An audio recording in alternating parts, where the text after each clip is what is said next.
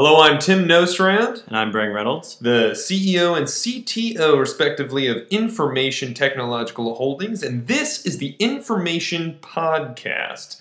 We're spending a couple months here in New York on our way from Wellington out to San Francisco. New York definitely has sort of a different vibe than both Wellington and San Francisco.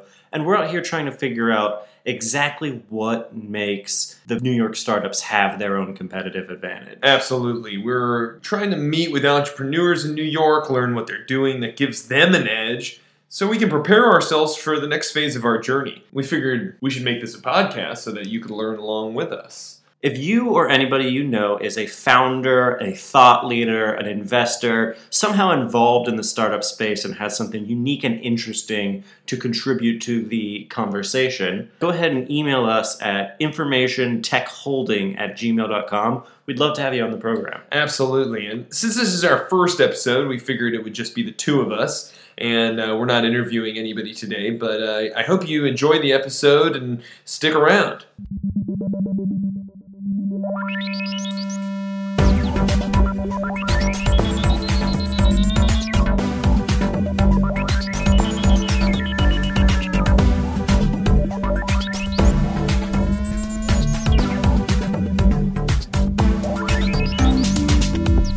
That brings us to our first segment, Interesting Industries. Today, we are looking at the youth market. Brang? Now, a lot of people, when they talk about the youth market, they set different age boundaries. We're going to be pretty inclusive here, and we're just going to be including anybody under the age of 14. So this is markets, this is industries. So these are companies that are going to be focusing somehow on that age group, whether they're directly targeting them as the intended audience or whether they're more for parents of those children. We're going to be looking at sort of both sides of this market. Absolutely. And this is going to be a recurring segment on our show where we just take a look at a market, an industry, and we start to see what are the different categories of startups that are disrupting this space? What are the kinds of things that are going on here? And what can we learn from that can be applied elsewhere? So, Brang, why don't you kind of take us through this? You mentioned already that there are different categorizations for this industry, but there are specific buckets that you have. Yeah, so the three main buckets that I see for the general space is first, things that target children directly. Okay. And so this is going to be games and communication apps that the children download sort of their own volition. Another group here is basically just taking existing technologies that are typically marketed to adults and finding some way to specialize it or adapt it to the children market. Usually that comes with some new and interesting value props along with that. And then finally, we've got the things that are targeting parents more directly. Sure. And so this is going to be things like educational apps. It's going to be things like safety apps where clearly the person making the purchase decision is actually the parent. But at the end of the day, it's because of the child that the actual need exists. Okay. And so what's an example? Let's take a look at that first bucket there. This is the games for children. I suppose, what's the difference between a child game and an adult game? Okay, for instance, Bejeweled. My father plays Bejeweled Blitz just as much as I can imagine a child playing Bejeweled Blitz. Are there games that are specific for children?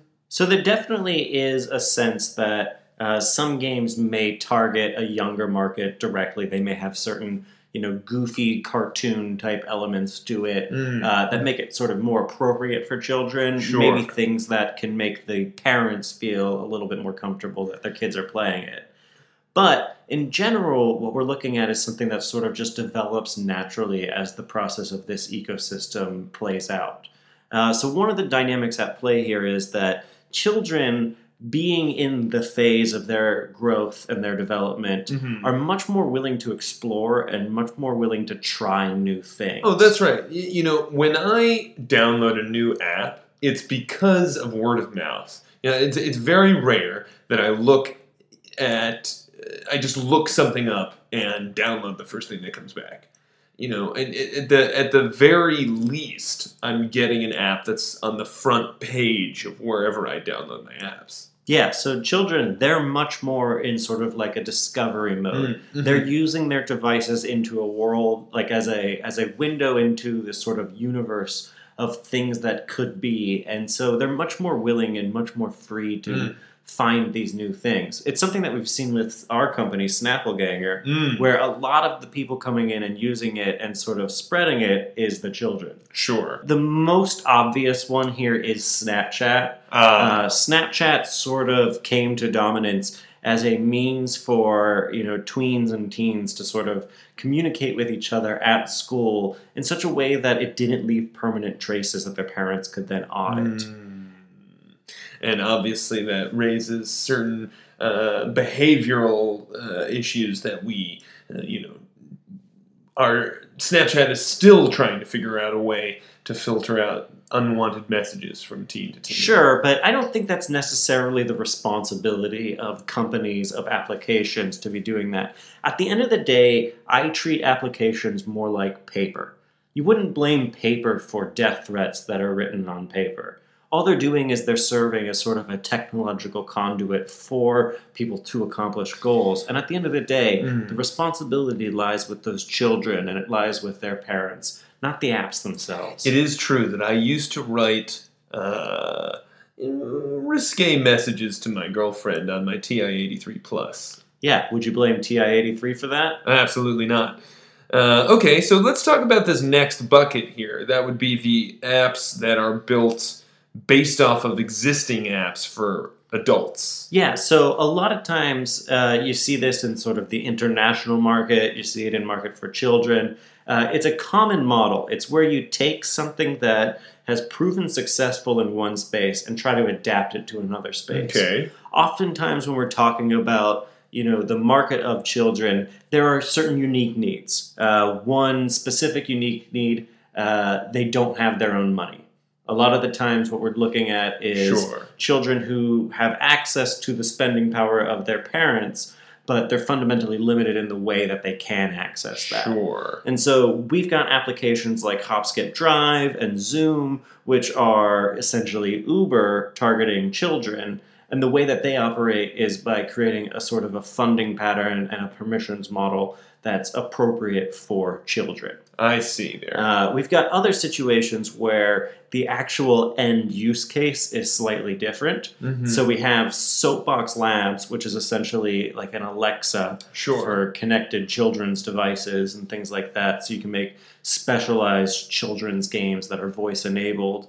And we've got Kiddo, which is a sort of a Fitbit for children. And there's certain special elements of Kiddo that make it very appropriate to that, insofar as parents can monitor what their kids are doing. Sure. The reward systems are a little bit different, but ultimately they're encouraging the same kind of healthy habits. And what's interesting here is I recall there's an application that no longer is called this. It was called Yellow, which was more or less a Tinder for children. And I really liked that. It was enabling children to find Instagram friends by swiping left or right. And it introduces children to technology that's current so that they can continue to grow and take what we have and go further than that. I think that's the narrative of humanity is you're going to take the most recent technology and then build upon it. And how else are we going to do that if we're not giving children access to technology? Yeah, absolutely. I mean, I've heard, there's definitely a lot of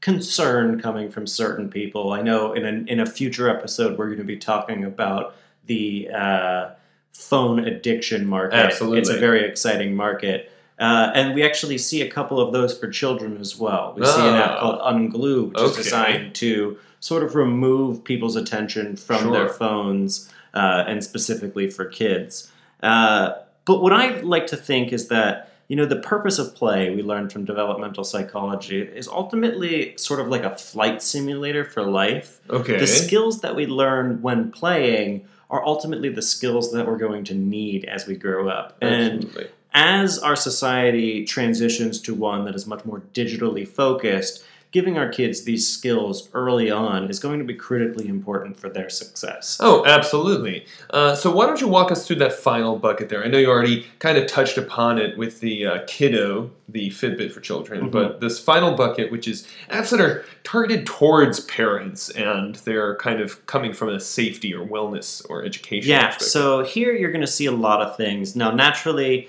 if you're a parent, I'm not a parent and I'm never going to be, but I can sort of understand the drive behind it.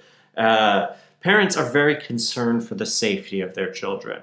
Understandably. I can only imagine how frightening it is to lose your kids in a crowd. Something like that could be absolutely terrifying. And so you see applications that are just sometimes built into the phone.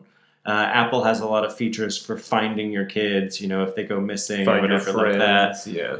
But there's also something called Social Shield. Okay. And Social Shield is basically there to, monitor a kid's use of social media to make sure that what they're doing, falls within the category of acceptable behavior. Like we were talking about before with the risks of Snapchat.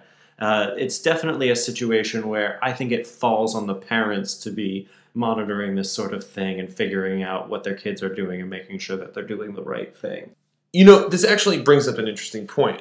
Someone might have the question, why do I care about the youth market? Okay, it's going to go away. Well, first of all, something that's very important to remember at all times is the youth market will always be there, or else there's going to be a crisis for humanity, like in Japan, I guess.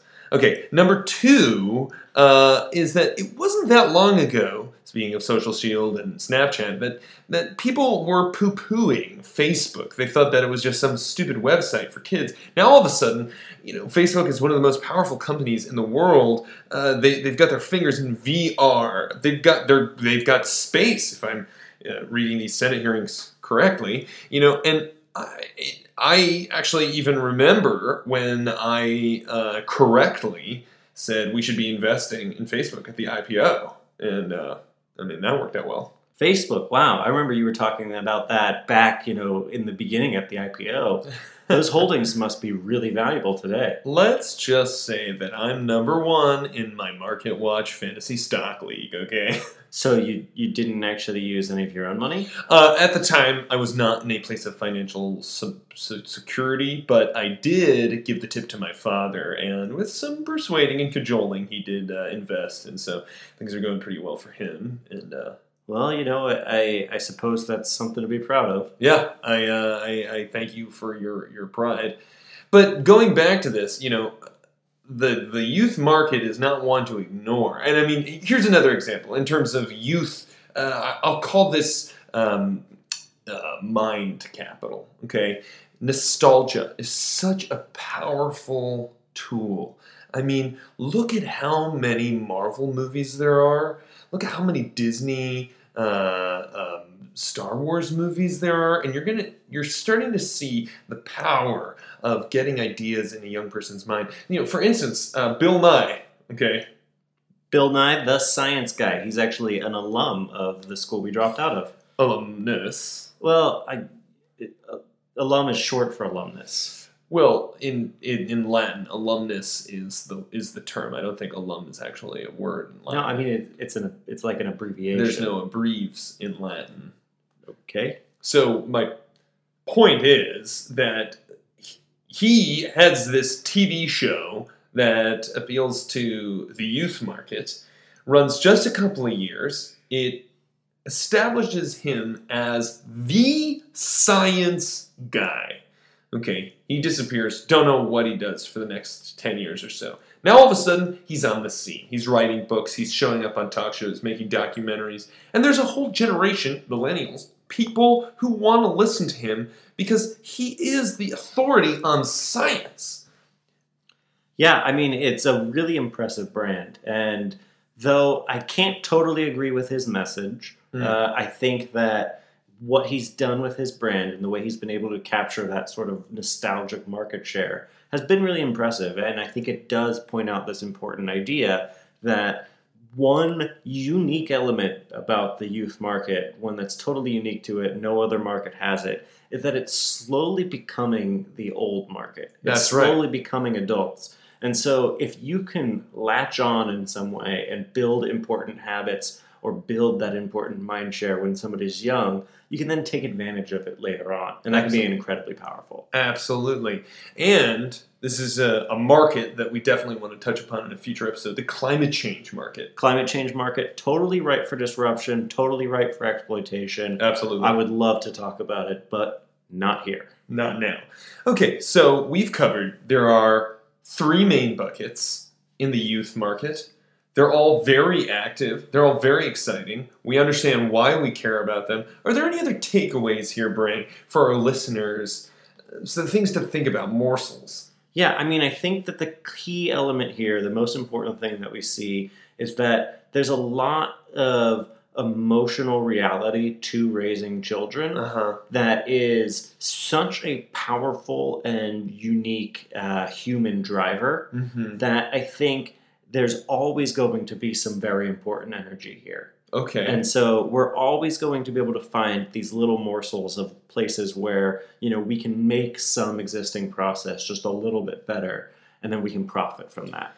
And what I want to say additionally here is that there wasn't really a market for many of these children-specific apps even 5 years ago. It's the prevalence of smart devices making them even cheaper and cheaper and more ubiquitous that even children can have them. I can see in the next 5-10 years, people are going to be giving their kids devices at an earlier and earlier age. I think that this is going to be one of the bigger markets as those technologies begin to develop. So this is a good time to start acquainting yourselves with who the major players are. Definitely. And I think that I'd love to bring some of these players onto our program. If you or anyone you know is a founder of somebody in the youth market space, send us an email. That's informationtechholding@gmail.com.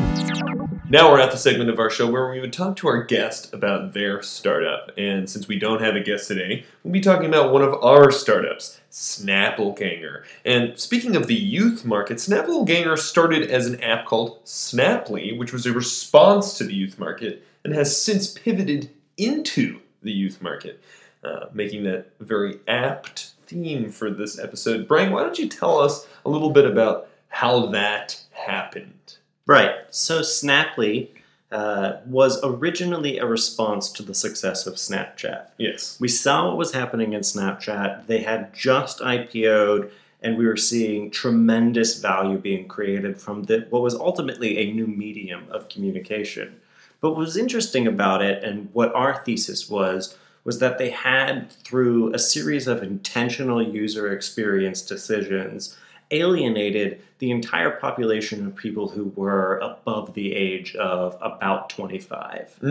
And fundamentally, what they had discovered and what had made their application so exciting to young people was that they made their user interface fundamentally opaque. There were a lot of gestures, there were a lot of new things that you could discover just sort of through experimentation. That's right. I remember when it was very novel to be able to use black and white for your drawing. Do you remember that? Yeah, absolutely. They had introduced all sort of new features, new filters, new cool things, but they were all kind of hidden behind layers of discovery. You had to try things to get there.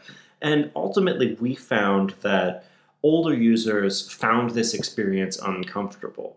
When older users use applications, they expect things to be predictable. That's right. They expect, I am going to do something in this application, and the thing that I intend to occur is what's going to occur. That's why the consistency of Apple gestures between different devices is so extremely powerful. It's why adults really rely on Apple for all sorts of needs. Absolutely. Apple has managed to train the users to behave a certain way and expect certain things to happen when they do so. And so that consistency of experience is something people find very comfortable. But then what we quickly found about this adult market is the quickest way into an adult's pocket is a child's hand. Yes. Ultimately, we noticed when we actually analyzed the user behaviors, ultimately adults didn't seem to want to communicate with that way in the first place. And so we actually identified specific sets of features that were gaining traction, and we noticed that the people who were using them were actually young people. And ta-da! Pivot time. So we decided to focus on one particular filter that used facial recognition to pair you with a person who looked very similar to you. We had called the feature Snappleganger, and so we renamed the application Snappleganger, released it on the App Store, and now it's been downloaded by over 10,000 people. We're seeing explosive viral growth, and we're predicting somewhere on the order of 1 million Snapplegangers in the next couple months here. And I just want to stress, the takeaway here. Like, obviously, when you're running a company, there are 1 million different major revelations you have on a day-to-day basis. But here, what I want to stress is that we had a market that we thought we had, and then we had a market that was real. And it was only once we acknowledged the market that we actually had that we started to see success. And I think that that's a very important lesson for new entrepreneurs, for old entrepreneurs, recognizing the market you have. Yeah, so I'm reminded of the famous line from McDonald's history when they realized that, in fact, they were playing in the real estate market rather than the food service industry. That's right. Understanding exactly what your assets are, exactly what market you're participating in, is the fundamental problem of entrepreneurship. And what Snappleganger is doing, we're pairing people together based on what they look like. Who are you going to trust more than somebody who shares certain facial features with you? There's a certain phenomenon, social psychology. I believe it's called the mere exposure effect. That's correct, yes. And basically what it states is that if you're well acquainted with something, or even just exposed to something, you're going to like it more. And so that's at the heart of everything that we intend to do to grow this app is trust. Totally. We're creating social experiences that really just start from a premise of comfort, a premise of understanding. Mm-hmm. We're actually working with a certain beverage manufacturer that I'm not going to name due to an NDA, but we're actually going to be working with them to create a very specialized advertising program. That's right. In addition to being able to find celebrity lookalikes, which you can imagine the profit potential there, this application is going to enable advertisers to actually in real time replace the faces of people in ads with actors who look like them. It's going to be revolutionary. It's definitely this kind of interactive ad space is going to personalize ads on a level we haven't seen ever. Absolutely. I think that the amount of valuable lift that's going to come from these sort of ad campaigns is just going to be incredible. Imagine, not having to target your demographics of your ads to a specific location or a specific time, but being able to drill down to the specific facial features of a specific person.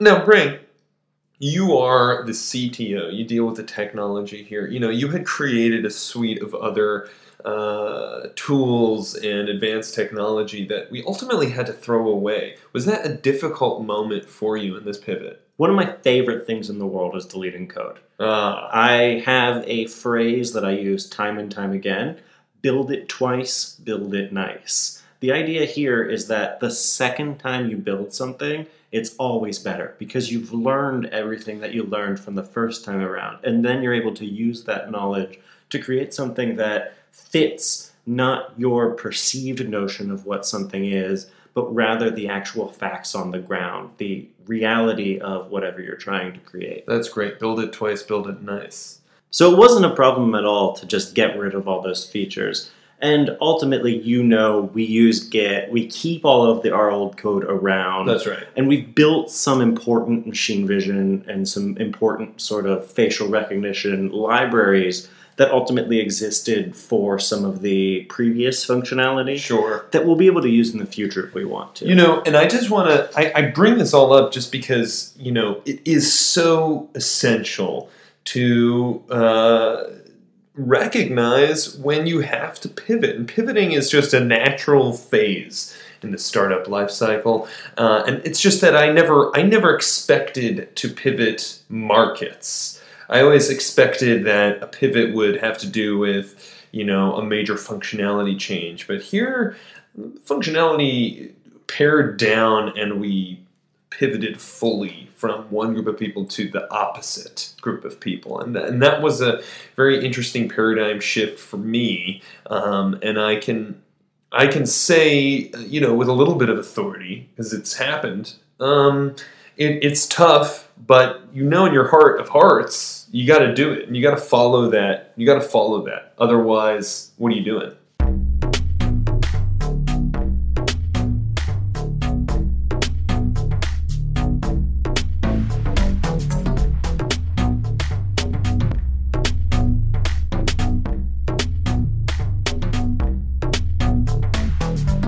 And that wraps up the first episode of the Information Podcast.